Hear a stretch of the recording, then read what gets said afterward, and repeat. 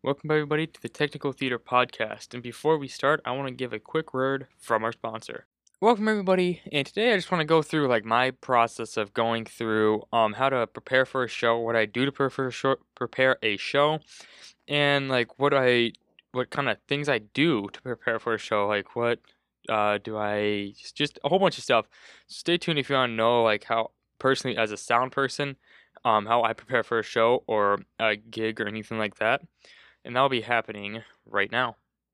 So I just want to jump right into it. And first of all, the first thing I do as soon as I get hired for a gig or that I know I'm going to go be doing a gig is I open up my computer, I start a spreadsheet and Google Doc, a spreadsheet for what I need to do, what I need to accomplish, what's happening, and then I put all the dates in my Google Calendar. And then for the Google Doc, I just keep that there for notes for myself for what I need.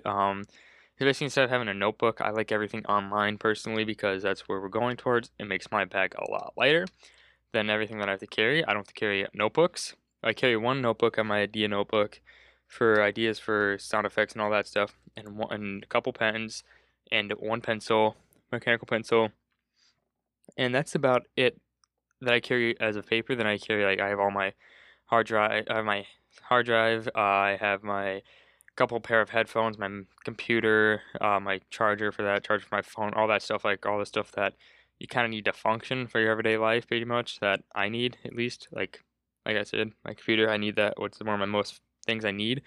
And then, and then the second thing I do, I should say, is after that, I talk to the director or whoever I need to talk to see what's going on with the show, what kind of sound effects they were thinking of, what kind of music they were thinking of, what kind of what do they need? What do they need from me, basically? Like, do I need to make sound effects? Do I need to find sound effects? Do I need to uh, make music? What do I need to do? So that's the second thing I do is I meet with the director, the tech director, some type of director that knows what's going on, and ask him a whole bunch of questions. Ask him a whole bunch of questions of what's going on, what's your feel of the show, how is the blocking gonna be? Is it gonna be sad? Is it gonna be happy? Is this scene gonna be depressing? Is this scene gonna be what? Angry, mad, all that stuff. So I asked that because I want to know what's going on so I could pick say they want a roar. You want a lion roar, right? For something. Or just like a wolf or something like that. They want a roar, an animal roar. But you have to give me say, do you want a happy roar? Like a very loud one? Do you want a wimpy one? Do you want like a depressing one? Like a wimpy one, like wimpy, depressing, like sad type of roar? Like these are a whole bunch of questions that needs to be answered, otherwise it's not gonna sound as good as it can. So that's the second thing I do. The other thing I do is, once I have all those written down, I look through the internet on uncompressed sound effects and everything like that I go through to find sound effects that I want to use. So not just off of YouTube, because YouTube, when you convert those to files, it compresses them, makes them sound way worse. So that's what I do. I go through, skim through the internet, see what's out there, see what's going on, and then after that, what do I do? Fourth thing, once I get all those downloaded, downloaded, I throw those into either Logic Pro, Audacity, some type of audio editor to fix them up, either to shorten them, to change a gain, EQ, something like that, higher pitch, lower pitch, stuff like that. That's what I change it to, because not always that fits you. So I was trying to find iron teeth crashing, pretty much. So I had to take teeth grinding sound effects, something like that. And then I just put it super, super low. And then in the background, there was this chain type of thing that I tried to sync up as best I could. So it sounded like rusty chains going, crackling together type of, but it sounded like teeth grinding that was crackly. So it was the best I could do, the best I could think of at the time. Then again, I only had an hour and a half to do it all. So that was a little bit of a stretch, so it was kind of just whatever, here you go, this is the best thing for what I have for now. Then later I did a whole bunch of other stuff, which I can talk about in another video on how I do make sound effects and everything, and what I do for that. And then after I make all the sound effects and edit them whatever I want to, I will show them to the director. If he says, no, I don't like this one, go change it, go get something else, or we're going to cut this completely, I adjust accordingly. So I might have to go find a new one. I might have to go make a new one. We might cut that out completely so I don't have to worry about it. Or they might be like, I like this first part, but then can we do something about this second part of this queue. So once all that gets figured out, go redo it, meet him with again. Once we meet him again, we throw it onto either QLab. More than likely, I like running QLab because QLab's on literally everything. You can have it on a Go button, you can have it on a computer, you can have it on your phone if you really want to, if you really need that. So that's what I like to run is QLab. So after putting the QLab and everything, I sync up the timing, I sync up the audio, the patches, and all that stuff that's inside QLab.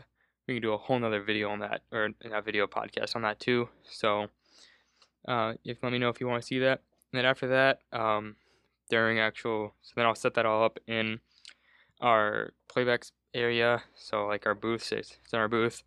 If we have a designated computer, I will put that on a flash drive, transfer it over.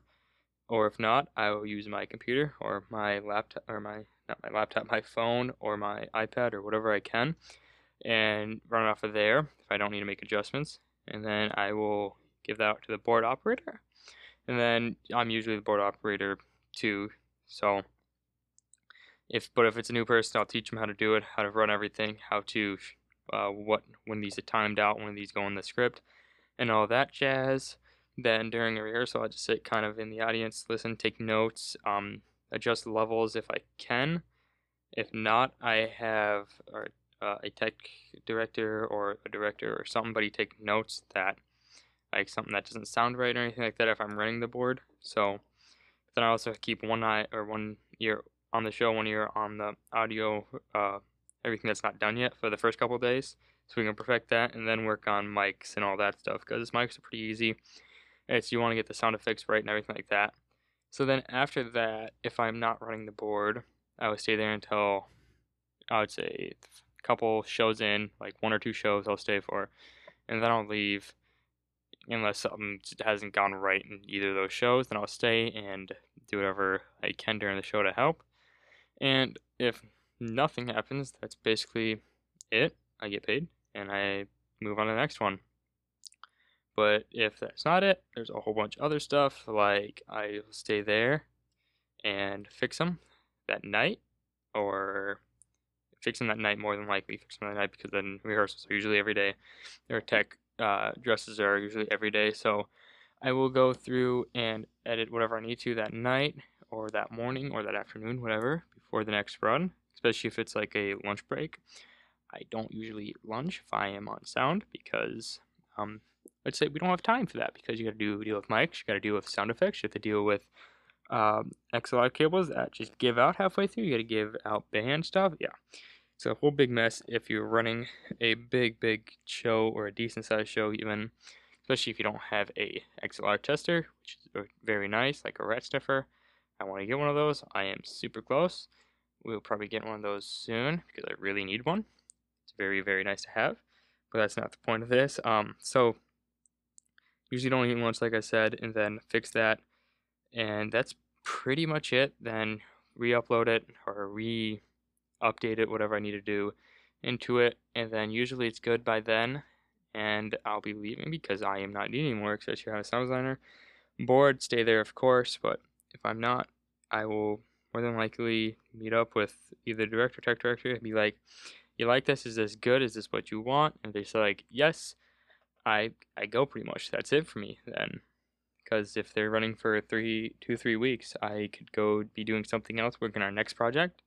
So yeah, that's about what I'm doing. I just got finished with I'm almost at the very end, about 1 more week of one more show, Comedy of Errors. I'm lead backing that, and helping with sound. So I need to be there, but I got hired to do a musical, High School Musical. So that's what I'm working on now. I just started working on. I'm going to meet with the director soon about what they want, what they need.